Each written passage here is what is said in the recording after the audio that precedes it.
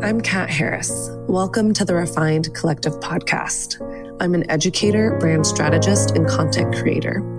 This podcast is designed to dig below the surface and to hold space for meaningful dialogue. It's a place where none is better than perfect, where quality triumphs quantity, and where the journey is the destination. So I invite you to leave your Superman cape of having it all together at the door, because life is messy and beautifully imperfect. We all have a story to tell, and I want to hear yours. Hey guys, welcome to another weekly episode of the Refined Collective podcast. I'm Kat Harris, and I hope you're having an awesome day. Whether you are listening to this in the car, on your way to work, or you're at home, or you're on a subway, thank you so much for taking time to listen to my thoughts and the people that I'm talking to. And hey, I want to ask you a huge favor. If you are loving the Refined Collective podcast, it would mean so much to me and my team for you to go onto iTunes, subscribe, leave us a rating, leave us a review. It really helps get our message out there. And it acts as this like SEO for our iTunes. So the more we get, the more easy it is for our podcast to show up in the search engines, if you will. So I just want to read to you a few that we've gotten recently. Stephanie A. says, can we give it up for authenticity, vulnerability, and godly women killing the game? This podcast is incredible because it's raw and real. There's no mask or pretending like everything's okay. It's full of how to get better, and Kat is always willing to go first. Don't miss an episode. This could be where you finally experience healing from endless striving, exhaustion, and pretending like everything is fine. Oh my gosh, Stephanie, can I just give you a big hug? That just gives me shivers. Another one from Sarah Martin. She says, it's not optional, it's a must listen. This podcast is rich with encouragement to view our stories and valuable to share with the world around us. Lovely and beautiful and life-giving. Guys, thank you so much for these words. And again, if you are loving what we're doing, take a few minutes, open your podcast app or go onto your computer on iTunes, subscribe to the Refined Collective podcast, leave us a rating and a review. Thanks, guys. Hey friends, welcome to another episode of the Refined Collective podcast. I am your host, Kat Harris, and I am so excited to be chatting with Kait Warman today. She is a dear friend of mine. Like, the internet world is a crazy world because we lived in New York City at the same time, didn't really know each other. And then when she moved to LA, we connected. So we are text friends, phone date friends, and both single Christian women navigating the dating world here in 2018. So I want to tell you a little bit about her before we start chatting. Kait is an LA-based lifestyle blogger, inspirational speaker, and host of the Heart of Dating podcast, and co-founder of the creative content company Kait. Kait's mission is to empower women to live joyfully and authentically through a thriving and balanced lifestyle. Yes, and amen. Kait encourages women to have the courage to own their story, walk in victory, and thrive with purpose. As a single woman, Kait is particularly passionate about the topic of heartbreak and relationships and has a deep hope that the dating scene can be transformed. Because let's face it, the struggle is real. She loves Jesus, loves going to Disneyland as much as possible, all things French. Same. And is wildly obsessed with Celine Dion. Okay, I did not know that you were obsessed with Celine Dion. Okay, welcome, Kait. Oh my gosh, you didn't know, girl? Okay.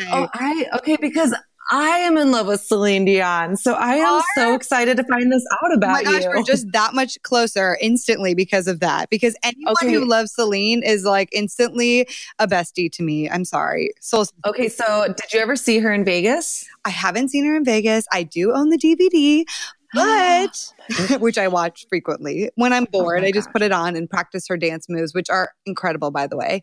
But she smacks her chest and punches the air. There's one on her old performance. She in It's All Coming Back to Me Now. There's like a storm or lightning storm, and it's this moment where the lightning strikes and it's like boom, and her finger is like the lightning's coming out of her finger. It's hilarious. I love that song. And remember when it came out, it was like this 10-minute long song, and the music video is like so traumatizing. It's so weird. It's kind of creepy. It's like in this old home. I'm like, what is happening, Celine? It's like kind of sexual. I don't know. It's weird, but I still love her. And I have seen her though in person in Dallas when I lived there. What? And I definitely was one of the youngest girls at the concert and definitely cried. Oh my gosh, as you should have. Okay, so what's your favorite Celine Dion song? Well, I have to say it's all coming back to me now. Sorry, My Heart Will Go On. But that's because like, wait, are you serious? Yeah. Oh. I'm also though, like the second thing that you probably don't know about me is I'm also really obsessed with Titanic. It's my favorite movie ever. And so fun fact, it's like one of the fun facts about me is that I recorded My Heart Will Go On at the age of 9 on cassette. And so that still exists out there, you know, somewhere. I mean, I have it, but it's not public, but it's pretty good. I had a very hoarse voice at the time. So me trying to hit those high notes, girl, that was something else. Let me tell you. So you just got to like keep the volume up. Whenever I have the volume on super loud, I'm like, I'm a really good singer. I can totally hit that. Yeah. And then, you know, I live in New York City, so I listen to music as I'm walking down the street.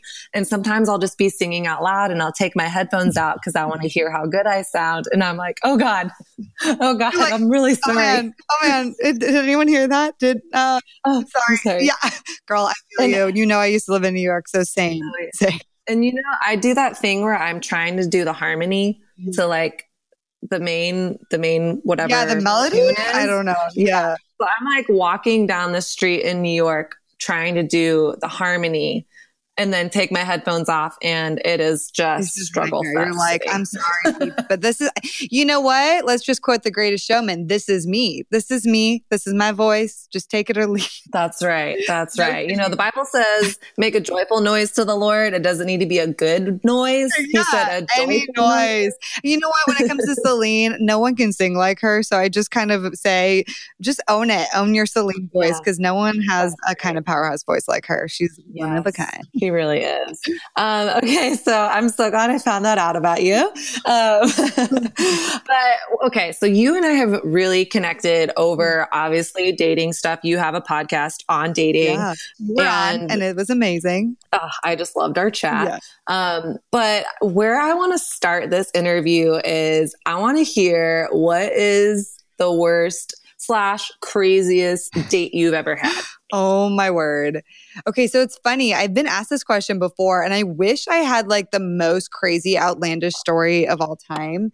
I sadly don't have like the most outlandish story, but I will tell you one story, and it actually was in New York, and I do find it to be particularly hilarious. So I went out with this guy in New York, and he was taking me to what he said was a nice Italian dinner and in the Upper West Side. And I was like, great. And in typical Kait fashion, I dressed up because I love to dress up. I'm really into fashion, and I'm fine being the most dressed up person just because I love it. I love how it makes me feel. I love style. So I dressed up, meeting this guy, and he comes out and I'm like, okay. Kat, like I try to not judge people on their attire because honestly, it's so much more than aesthetics, right? But like also you're taking me to a nice Italian dinner. So, you know, I figure you're going to be wearing something that you would wear to a nice Italian dinner. And he comes out literally in gym shorts with wet hair. And this is the best part is he... and like, this was a while ago. So it's like 6 years ago, 7 years ago, something like that. And on his feet were those Nike, like, shower slides. You know what I'm talking about? So like, stop it. This is also before slides were in, which have gotten in the last few years. But the problem with that was this is when people actually use those shoes to really wear them in the shower. So it was like he just went to the gym and showered at the gym and then wore those in the shower and then met me on the street. And so, oh my gosh, did he like forget that you guys had a date? Was he at the gym? I want to give him the benefit of the doubt that he was at the gym and he just like, yeah, maybe, but he just acted totally normal. And the problem was he definitely just showered in them. So it was like squishy and clunky. So every time he walked, it was like, shit, shit, shit, shit. And I was like, oh my gosh, this guy, what is happening? Why is he wearing that? And his feet were out. And I'm just not a huge fan of toes. So the whole thing. And so I couldn't get over it the whole rest of the meal. And so needless to say, if you're going to take someone on a nice date or say that it's a nice date, just dress like it's a nice date. That's all. That's all we ask. You don't have to be the most stylish person on the face of the earth, but don't come out of the shower in shower shoes and take a girl on a nice date. Just please. That's right. And I have some conversations with my guy friends, and they're always saying girls have such high standards. It's so expensive to date, and you guys just want the world. And yes, nice dates are nice, but for me, it's like just like a little bit of thought.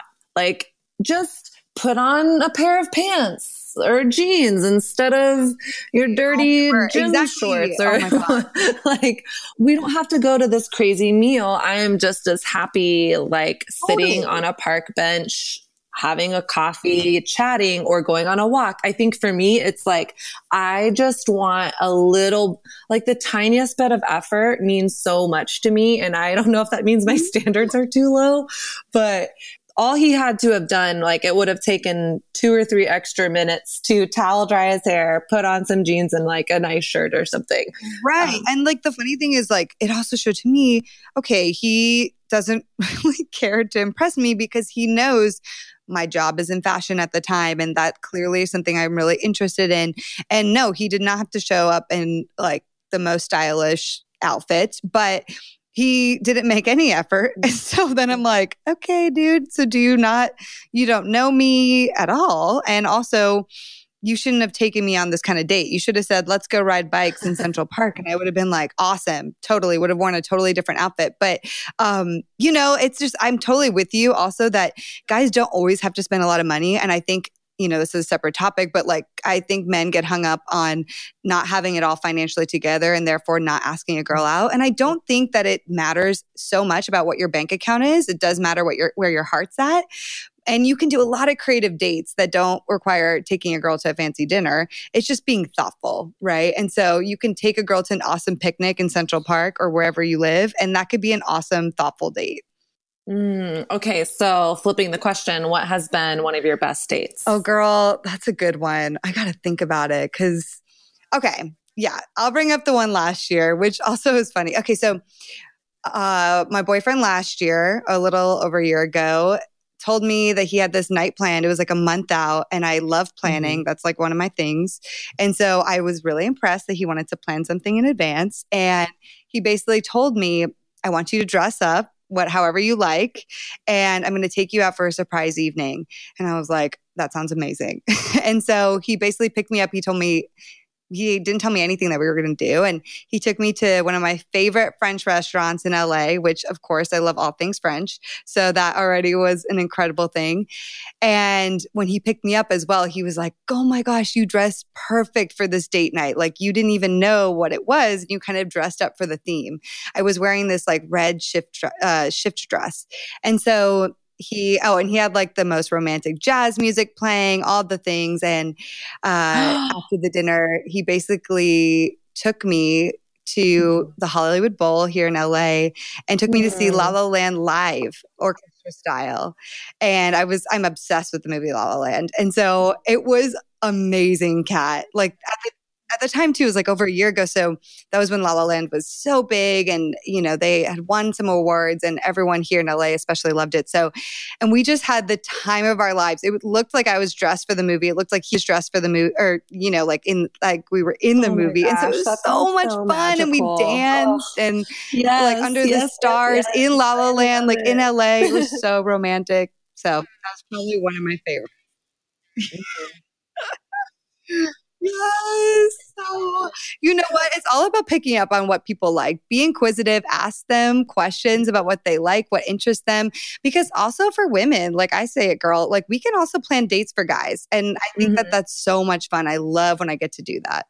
Yes, same. I think I talked with my friend Johan Killian on the podcast last week. Yeah, it's such a small world. So small. But him and I were talking about like this idea that as women we can have like guys have to do all the work. Like you do everything, but like when you get married, it's a partnership. Yeah. And how in dating, like how can we as women like put ourselves out there in a way that's like honorable and has dignity and isn't like taking control of everything? Because I think there's a difference between like, hey, I want to like plan this date, that as opposed to let me take control and let me be in charge of everything. Because for me, I still think that there needs to be a balance of the masculine and feminine, and I want to be pursued and I want to be fought for.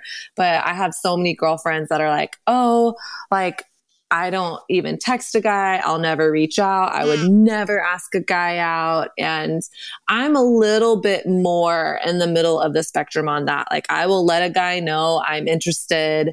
I have asked guys out before. I have been turned down many times. Yeah. But for me, there's like, as much as I want to be pursued, I am also okay putting myself out there.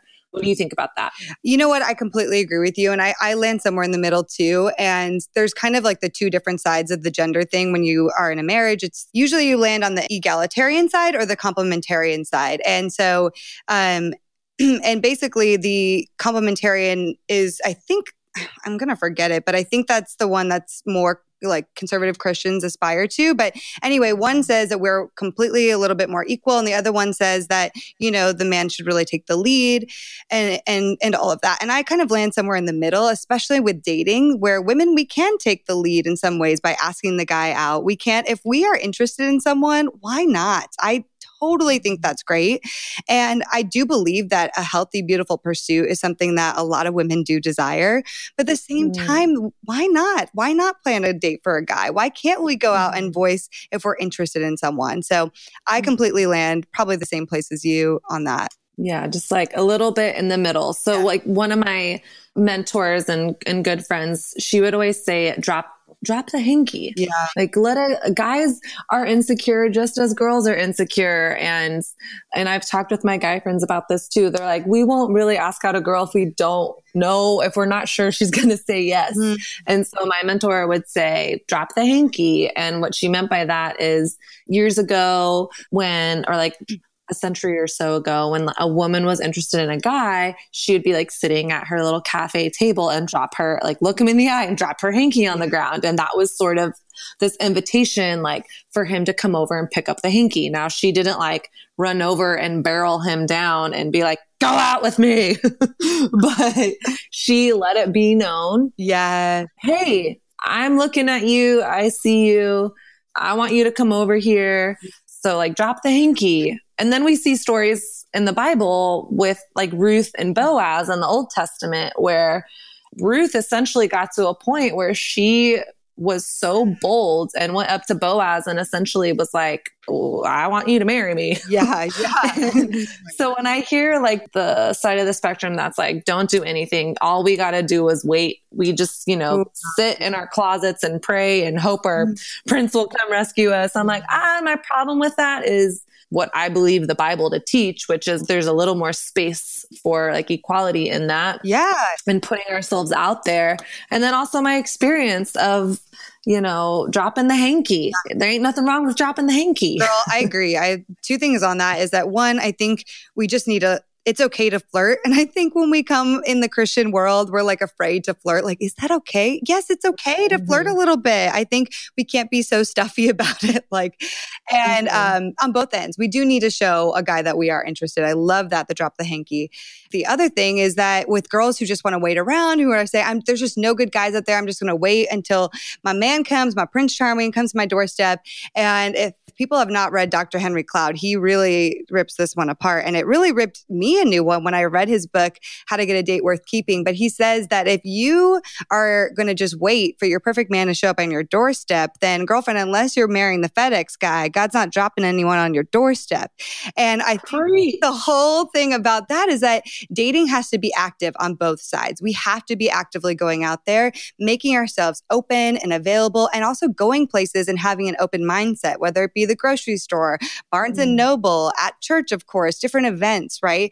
There's so many places where we can meet people, even as women, and we have to be open. And I know you talk about that too a lot, Kat, like be open. And we as women, we're like, oh, I'm just he's going to see me and then he's going to know that I'm amazing and want to come talk to me. I'm like, well, why can't you talk to him as well? Why can't you show through your body language that you're also open to meeting people and being aware that there are so many incredible people out there? I mean, living in New York, right, on the subway, there's so many people. We have to be aware and we can't just be sitting here waiting. And I think that a lot of women get discouraged after a lot of really bad dating experiences, which I understand. We've been there. I've been there. And so I get that it's discouraging, but you can't just retract to your hole and you can't just stay inside. And if you're every Friday night is spent a girls' night at home with wine and face masks, which yes, granted, I like to do that, and then you're not meeting guys and being sad that you're still single. Well, there's a reason you have to get out and be more open. Yes, I couldn't agree more. And especially just the idea of being open and aware of my surroundings has been something that's really challenged me. And I think Henry Cloud talks about this in How to Get a Date Worth Keeping.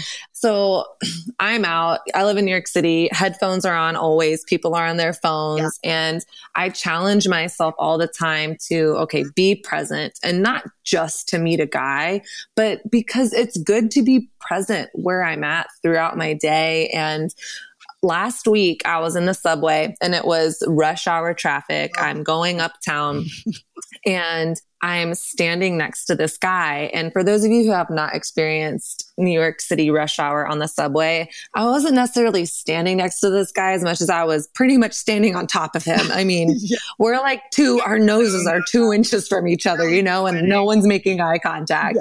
And I was like, oh my gosh, this guy's a total babe.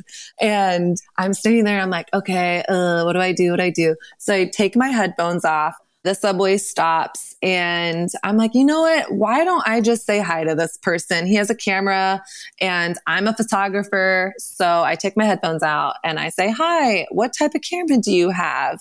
And it was like he lit up, and instantly we had this conversation about cameras and photography and what do you do? And what do you do? And what do you like about living in the city? And, it was a 10-minute conversation. No numbers were exchanged, but it was just nice. And I got off the subway. He was still going uptown and we exchanged names and nice to meet you. And that was it. And to me, that felt like an important moment. Like, nothing happened. I don't know if he's a Christian or not. And I know I want to be with a guy that shares my faith, but just the idea of like practicing, you know what? I'm just going to say hi to this person. What is the worst thing that could happen? Like, what? Like he's going to make fun of me for saying hi to him? Like, right. So I think like de-escalating the pressure of, I'm just going to be friendly and get to know another person and be open. You know what? The reality is I could meet my husband on the subway. I can meet him on Match.com, or I can meet him on the airplane. I never know, You know what I love about that too is not just being open to like meeting, your husband or someone you're going to date, but what is so cool about being aware and by having an interaction like the one you just had, Kat, on the subway, is that it allows you to be seen and allows the other person to be seen. And isn't that just so deeply at the core of who we are as humans? We just want to be seen. We want to be heard. We want for someone to say, hi, I see you. And it's in a city like New York and wherever we live, especially a city like New York and LA, though, we're constantly hustling and bustling and there's so many people we're constantly seeing and it's so easy to just look past all the people like a sea of people. But what would it look like if we just recognized people more? Truly, like if we actually saw them, we smiled at them, we made eye contact with them. It's those little things throughout the day that I think are little gifts that we could also give people by just looking them in the eye and smiling or saying hi. And all of a sudden that person feels seen. I mean, even at the grocery store, how many times, and I've been trying to make way more of a conscious effort of this lately, but how many times am I on my phone or I'm just like barely looking at the person, just paying out, and let me get out of here to my next thing versus being like, oh, this is a real person. And yeah, maybe this job is a little mundane to be a grocer and meet so many people and have them barely care about you. But I just think there's so much beauty and recognizing the value of people, even in small ways. Yes. Oh, I think that's so challenging to me to hear and be reminded of, because when we get back to what it is that all people want, what we all long for is we want to be seen, known, heard, understood, and being present and being open. What we're talking about is it's almost like we're bringing a little piece of humanity back to our day-to-day lives. And even zooming out from the conversation of dating, it's connecting with another human being, another person created in the image of God. So if we're looking at humanity from that space, then every single person we come in contact with matters and deserves to be seen. And if that person deserves to be seen, it means I deserve to be seen. And if I deserve to be seen, then you deserve to be seen. I love that. I just love that our mission here is supposed to be to love as many people as possible. And so if we're stuck in our own world, which granted, I'm going to admit, I get there all the time and I'm very guilty of that. But it's a beautiful reminder to just say, I'm supposed to love as many people as possible. Even if I never see that person again, how can I best love them, right? And a quote I just like, this has been sticking at the top of my mind lately by actually Bob Goff, but he says that loving people doesn't mean we have to control their conduct. So even the rude person to you at the DMV or wherever you might be, because let's be real, DMV is a hard place, right? It's still, you can show love to people that are rude to you or when even it doesn't make sense, because loving people doesn't mean we have to control their conduct. And so I think that's been something I've been really challenging myself with lately on how I can show love to people, even in small ways, even the people that maybe aren't deserving of it in that moment, right? Because they're maybe rude or unkind. This week's episode is brought to you by me. Kat Harris. I created a 5-day meditation and prayer guide for you based on this verse in the Bible, Psalm 46, that says, "Be still and know that I am God." I don't know if you're like me, but I can feel so busy in my life that pausing and prayer and even what in the heck is meditation can seem so overwhelming to me. And I've discovered in my own life, when I just take a few minutes a day to pause alone, be with myself and invite God into that space, it's some of the most transformative moments of my day. So I created for you a free guide that you can download. It's 5 days worth of meditation and prayer and Bible. And I cannot wait to get this into your hands. So go to therefinedwoman.com/meditation. Again, that's therefinedwoman.com/meditation to download your free 5 days. And welcome to the journey. And for those of you who are new, no worries. Whether you're a Christian or not, you're welcome here. You can take the study as deep as you like. There's no right or wrong way to do it. So friends, I am with you on the journey and excited to get this to you.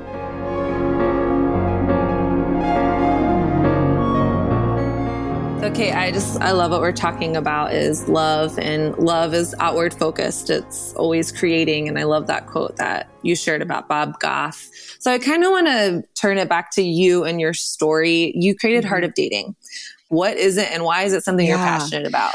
So I have a dating history, as does mostly every person. But over the course of the last few years, I've really developed a deep passion for the topic of dating overall, but also in the Christian world. And sometimes weirdly, I think Christians almost have it worse off than people who are not Christians. And I don't know, it's just a fascinating fact. I don't know if you can agree, but it's deeply troubling in a lot of ways. And I realized over the course of the last few years, as I was having tons of conversations with friends, girls and guys, that most of our conversations revolve around the topic of relationships, heartbreak, asking people out, all of it. And the thing is, I realized that a lot of us have really no idea what we're doing. And so I just realized that we needed more resources. And the fact is that when it comes to the Christian world, dating is not explicitly discussed in the Bible because at that time, just dating didn't exist. There were arranged marriages. Things looked very differently. And so there's a lot of resources indeed spread out over the years, a lot of advice, but there's not a lot of centralized areas where Christians and people can just access dating advice. And, even when I would find one of my favorite pastors, I would scroll through all of their sermons to find like the one or two on dating and relationships.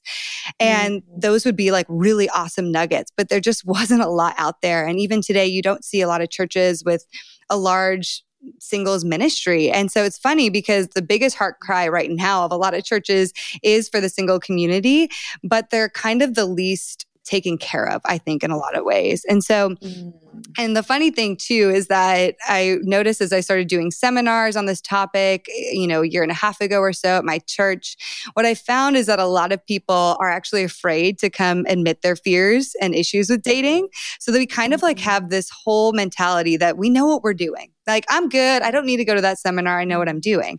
But the fact is that we don't. And so I realized that, okay, if people aren't going to come to an explicitly very clear dating seminar, how could we reach them in a way that would serve them, that's very approachable for them? And that's when I discovered and thought of this idea of a podcast, The Heart of Dating. And I was like, well, that's easier for people because they could come to the comfort of their home. They can listen to it wherever they want. They don't have to be judged. They don't have to worry about what people think, and they can listen to it. And my thought was too that I didn't want it to be all about myself or what I've experienced, but because I know I don't have it all together. I'm still single, still dating, still navigating the journey.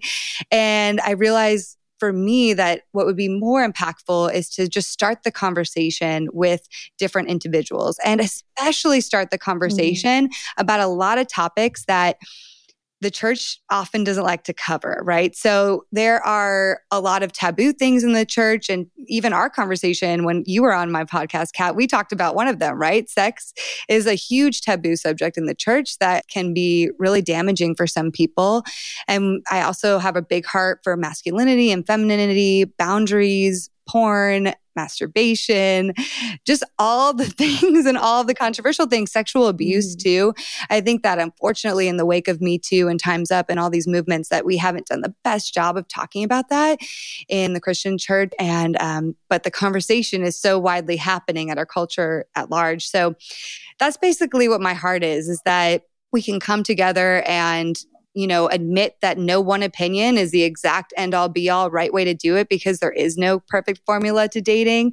But we can start a conversation and start getting and gathering better tools to really approach our dating lives as whole people. Because I think that's the thing too, is like we don't approach dating from the perspective of being a whole person with a deep and true knowing of ourselves and a deep and true knowing of God. Instead, we just are like, oh, right, I should be dating now. Let me do that. Let me figure out what can best suit my needs and, make me the most happy.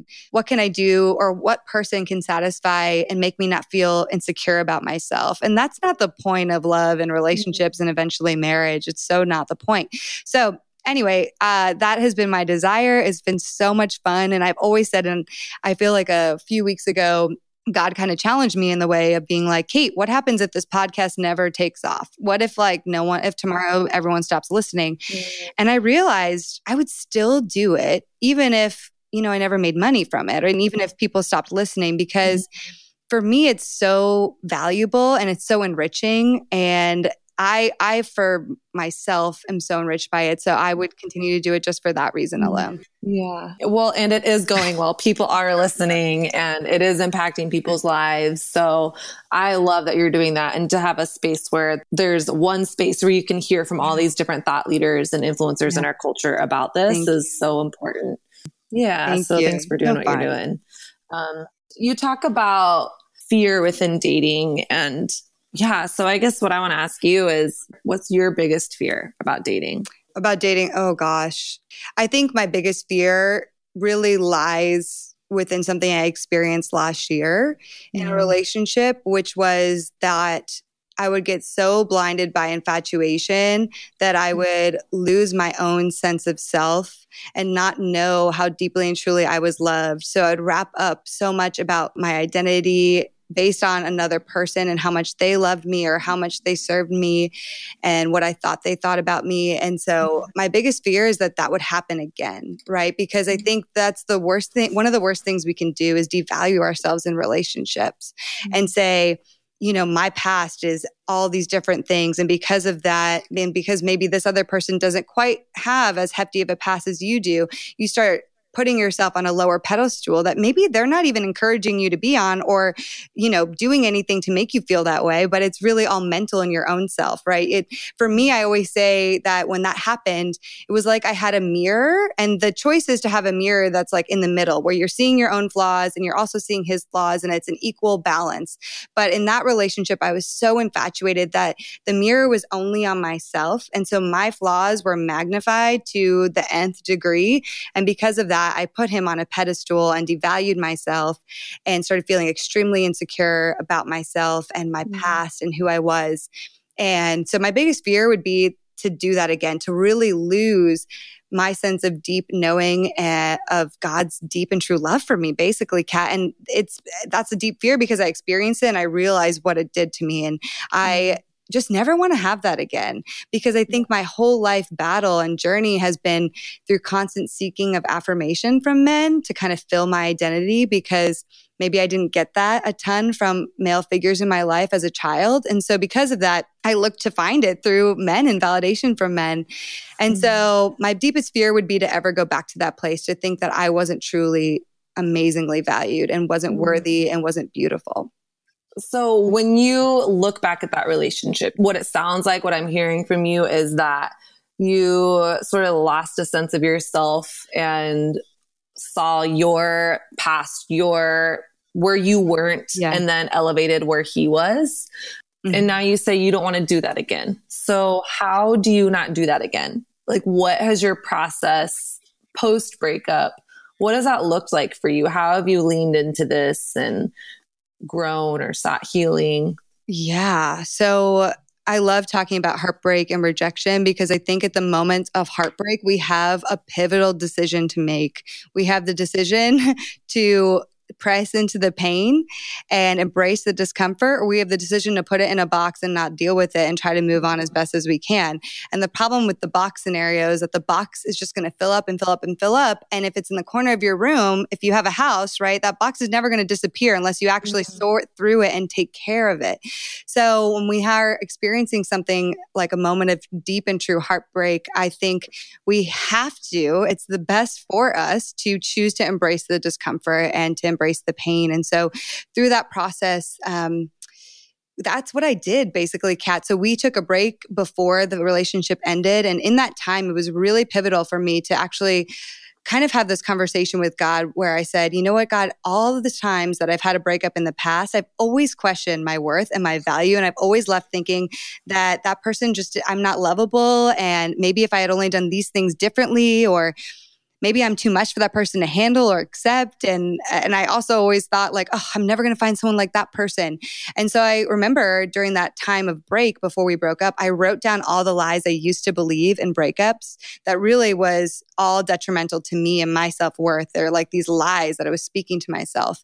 And I decided I'm going to write them all out. And I'm going to say, these are not happening. And I'm going to be so aware of them that I'm going to actually build myself up with truth. So then I wrote the opposite of all those lies. Like, you are lovable. You will find someone else. You are not too much for that person to handle. You could have maybe done some things differently, but that's not why it necessarily ended. And so, and also I think a lie sometimes that we also believe is that that person just didn't love you. And I think that that's a hard place to fall into. And I knew in this case that he did love me and he really deeply cared about me. So, when you have thoughts like that, it can really haunt you, right? And so something that was really beneficial for me is before that breakup, just making a promise with God of, God, I'm going to reroute my thoughts. I'm going to take every thought captive and make them obedient to you. I want to renew my thoughts and be transformed by the renewing of my mind. I really do. So help me to do that. Help me to actually every single day remind myself of your deep and true steadfast love. And in doing this, I was trying to remind myself that this rejection wasn't rejection, but it was his protection. Yes. And it's like kind of a cheesy line to say, but I really said that to myself every day. I was like, this is not rejection, it's protection. And it's also redirection. I'm being directed on a new path. And so I remember during the breakup, I literally brought a notebook to the breakup because I said, you know what? It's really easy to get into those negative self-talk thoughts. And I was going to have a shield. I was like, no, that's not happening this time. So I brought my notebook as a shield. I wrote down all the truths about myself. I wrote the truths about this relationship. And I wrote a prayer to myself that said, you know, God, I may not understand exactly why this is happening right now, but I do understand your love and I do understand your goodness for me. And I'm going to trust in that even when I don't understand. And so I swear to you, Kat, that when that relationship ended, there wasn't a moment in time that I actually questioned myself and my worth and my value because I had set myself up for success with positive self-talk and new thoughts that speaking truth over the lies. And there is power in that. And processing that and actually healing from that breakup and getting on this journey of self-love. I just remember asking God every day, inviting him, going on walks, right? And like inviting him into this space of saying, you know what? I'm still grieving today. I do need to cry today, but I'm going to embrace it. And I'm going to cry it out. I'm going to invite God into my crying and we're going to do this thing together, right? And speak constant truth over myself. It was like every day I had to be speaking like, God, I want to be aware and fully in the know of how deep and true your steadfast love actually runs. And I asked him, I'm like, take away all the false anchors, take away everything else except for this anchor of your love. That's all I want to be rooted to. And so in doing that, it reclaimed my sense of value and worth and allowed me to walk freely without questioning myself and my worth and value after that breakup. And so I just wanted to speak to that mainly because I think so many women struggle with that in breakups, where breakups and rejection kind of seek to steal everything you know about yourself. And we do have a choice and a decision to make. And something I really want to say, my last thing on that is that I believe that we are in charge of our own healing. And so I believe that every single day you have a choice in your healing. If it takes 2 months, if it takes 6 months, if it takes a year, you have that choice by actually committing to the steps. So I want to say to people, if it's a year and a half and you're still not healed in any way, then what steps are you taking? How are you going to be disciplined to actually make that happen? Because you can pray all you want, but you have to be actually actively taking the steps. I believe that. Yes. Amen. I am so grateful that you brought that up and are sharing that, just this idea of letting yourself be in process. Yeah. C.S. Lewis in his book, A Grief Observed, it's about when his wife passed away. He talks about grieving and he says, the only thing to do with grief is grieve. Yeah. Allow yourself to move through the process. Yeah. But I think what you're saying is so profound because you're actually talking about faith. Faith is seeing my circumstances. My circumstances might be trying to tell me one story, which is I am enough. I'm not enough. I'm too much. I don't have what it takes. When I put myself out there for love, I just get rejected. There's all these narratives that can come up so quickly in those circumstances, and to identify, hey, this isn't true. Yeah. First of all, you have to know what truth is. True. So anchoring yourself in the source for us as Christian women, that is scripture in the Bible. And it's you literally writing down on a piece of paper, here's what is a lie and here's what is true. Mm-hmm. That takes discipline and courage because it's easy. It may not be better in the long run, but it's easy to kind of go with the flow of, I'm just the friend. I'm never the girlfriend. Or whenever I put myself out there, I get rejected. Yep. Well, what you said, we have the choice in our own healing. And I think adding on to that, we have the choice about our own transformation and growth. Yes, I think prayer is one of the best things we can do in our life. It is saying, I am not in control. God, you are in control. I need your help. But God also heals us through our movement and taking responsibility over what am I believing as true? And is that really true? It takes courage to believe in the unseen. Yeah. Because it might feel unseen that I'm enough. Yeah. Because maybe every dating situation I've had has told me a different thing.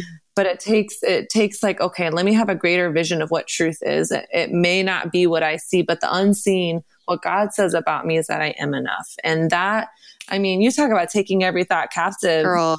Those are easy cliche Christian things. I'm when you actually start doing that, first of all, it's completely transformative, but it's freaking hard work. Yeah. It's hard work because our minds are a battlefield. Like every single day we have little like thoughts that come in that seek to destroy what we know about ourselves, like even in small ways. So we have to constantly be on alert and aware, right? It's like the guard that never goes to sleep. We have to be constantly on that in our brains, right? But something to that point that's really important, I think that of what you're saying is also, we need to stop focusing always on the why and focus on what to do to move forward, because we focus on why did this happen? And we can get stuck in the why. And honestly, like God doesn't say he's going to provide the answer for the why to everything. Like right here, right now, if we knew all the answer of why cancer exists and all these different things, then, I mean, there wouldn't be hardships in the world, right? And so we can't focus so deeply on the why, and we can learn from our situations and we should desire to learn and grow from them, but we need to also focus on, well, what steps, like what actual things am I going to do to transform my mind, and what actual things am I going to say to myself every day? What disciplines am I going to put into place, and healthy practices and boundaries and all of that? So there's a lot in actions that we can take in doing the what we can do to move forward. Yes. Yes, girl. Amen. Preach. You preach, girl. Preaching on the Refined Collective podcast. Boom. So I just kind of, as we were starting to wrap up, what I want to hear from you is you've talked to some pretty incredible people over the last few months since your podcast started. What are 3 things that you've learned about dating, love, marriage, sex, the whole plethora? Yeah. Like if you're like, these 3 things, if someone is listening to this podcast today, I want them to know this. Yeah. Okay, girl, I love this question because I'm like, gosh, it could probably be 10, 15, 20 things. So 3 things is great and fine. I'm going to think of the 3 that come to mind right now. So one thing that I will stand on a soapbox, talk about all day long, is that there is no such thing as the one and soulmate. And I think that that's a really detrimental and unfortunate narrative that we have in our culture at large today. And it's very problematic, especially because of Hollywood and the media, and we have to debunk it. So first of all, for anyone listening, if you want to know more about what I'm talking about, go read The Sacred Search by Gary Thomas, because he lays it down, and he's a pretty conservative Christian. So this is controversial for him, and he admits to that, but he believes highly that there's not just one sole person, because we have free will. And the problem with this idea of the one is that in marriage, when we do get married one day, it brings you into close proximity with someone else. So you're going to change no matter what when you're close proximity with someone in very profound ways. So, and also I love that Tim Keller says this, actually, I think in The Meaning of Marriage, but he says that basically every person on the planet is compatible for us in some minor way. So there is not, you can't say like this person is so incompatible. You could choose a lot of different people. The point of the matter in that is that there are better choices than there are others, right? So I could have chosen, or my ex last year could have chosen to not break up with me, and we could have stayed together, and we probably could have had a decent marriage, but it would have maybe been really, really difficult and had a lot of troubles, right? We could have chosen to be together, and that could have been my quote unquote soulmate, right? But the point is that there were things unseen in that relationship, and that relationship ended. And now in a lot of healing, I've actually realized those things that I didn't see while we were together. And I've said, God, thank you so much for actually protecting me from being with someone that probably wouldn't have been the easiest time for me. And not to say marriage is easy, but wouldn't have been the best fit for me overall. And so I think that, it's also really easy to have this narrative of soulmate and the one. And then we talk a lot about infatuation. We can madly fall in love with someone that's just an attraction to really someone that meets all of our needs and can address all of our insecurities and any of the doubts that we have about ourselves. So I think that we just have to get away from that culture of saying the one and soulmate, because I do think that we do have a choice. God doesn't say in the Bible, like, I'm going to show you exactly who it's going to be. That doesn't exist anywhere. So anyway, that's number 1. Number 2 is actively using our singleness to know ourselves better, to know others better, to know God better. This time is so critical in our lives. It's so critical. And I did have a guest on. Actually, you had him on too. I love John Tyson, and he's filled with such rich wisdom. And he basically said when we were sitting down in our singleness that we should be cultivating holy ambition for the kingdom of God as a single.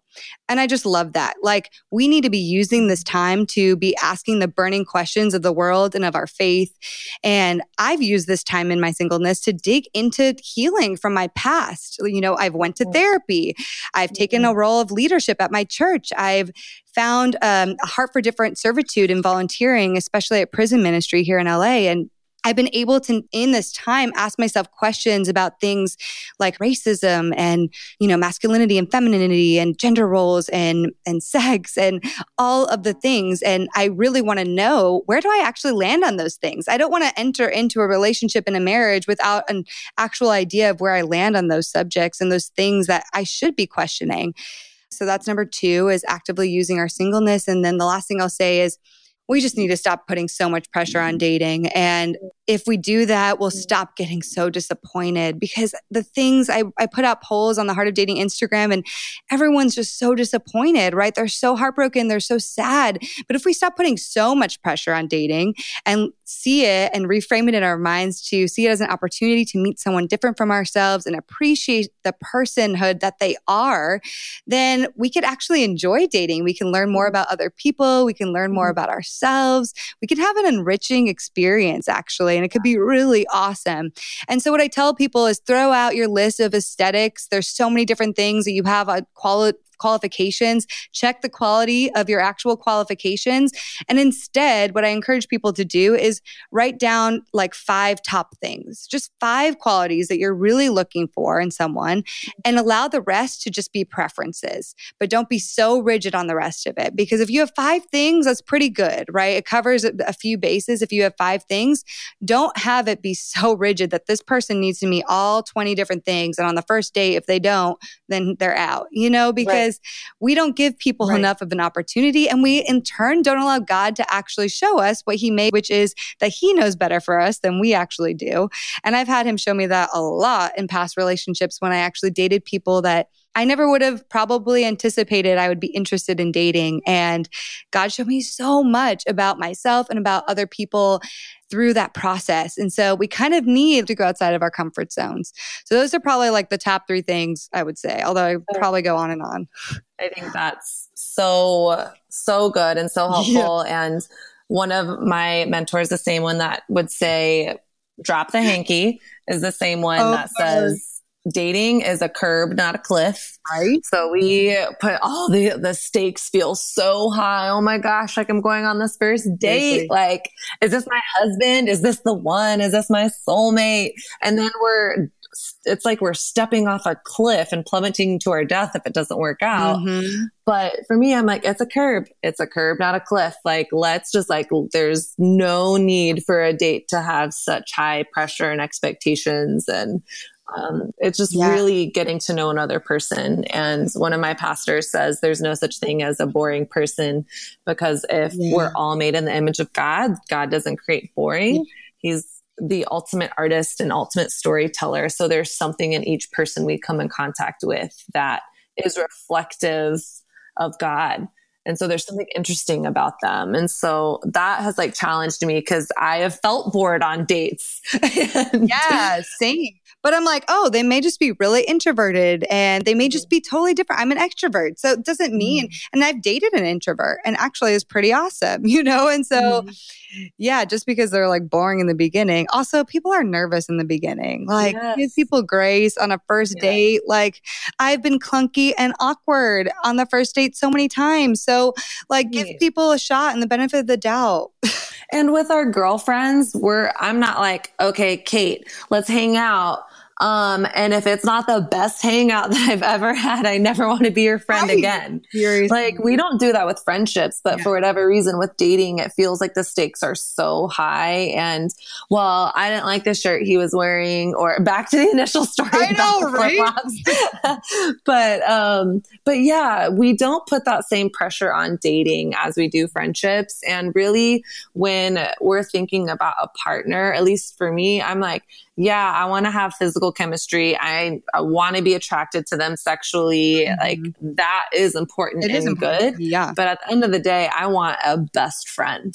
Totally. And it takes time to get to know a person. Oh, it's so and dense. You just got to give it time. I'm like, at least give it 3 dates too. I always say, try to give it 3 dates, unless it's like totally bombed, right? Until it like totally bombed, but you don't really know until after 3 dates. And if you had 3 dates and it's not great, you don't think you're connecting, you're not compatible, then that's fine. You can go on being friends with, if you decide to use clear, honest communication and don't ghost someone, which like, please, people don't do. Ghosting is so awful.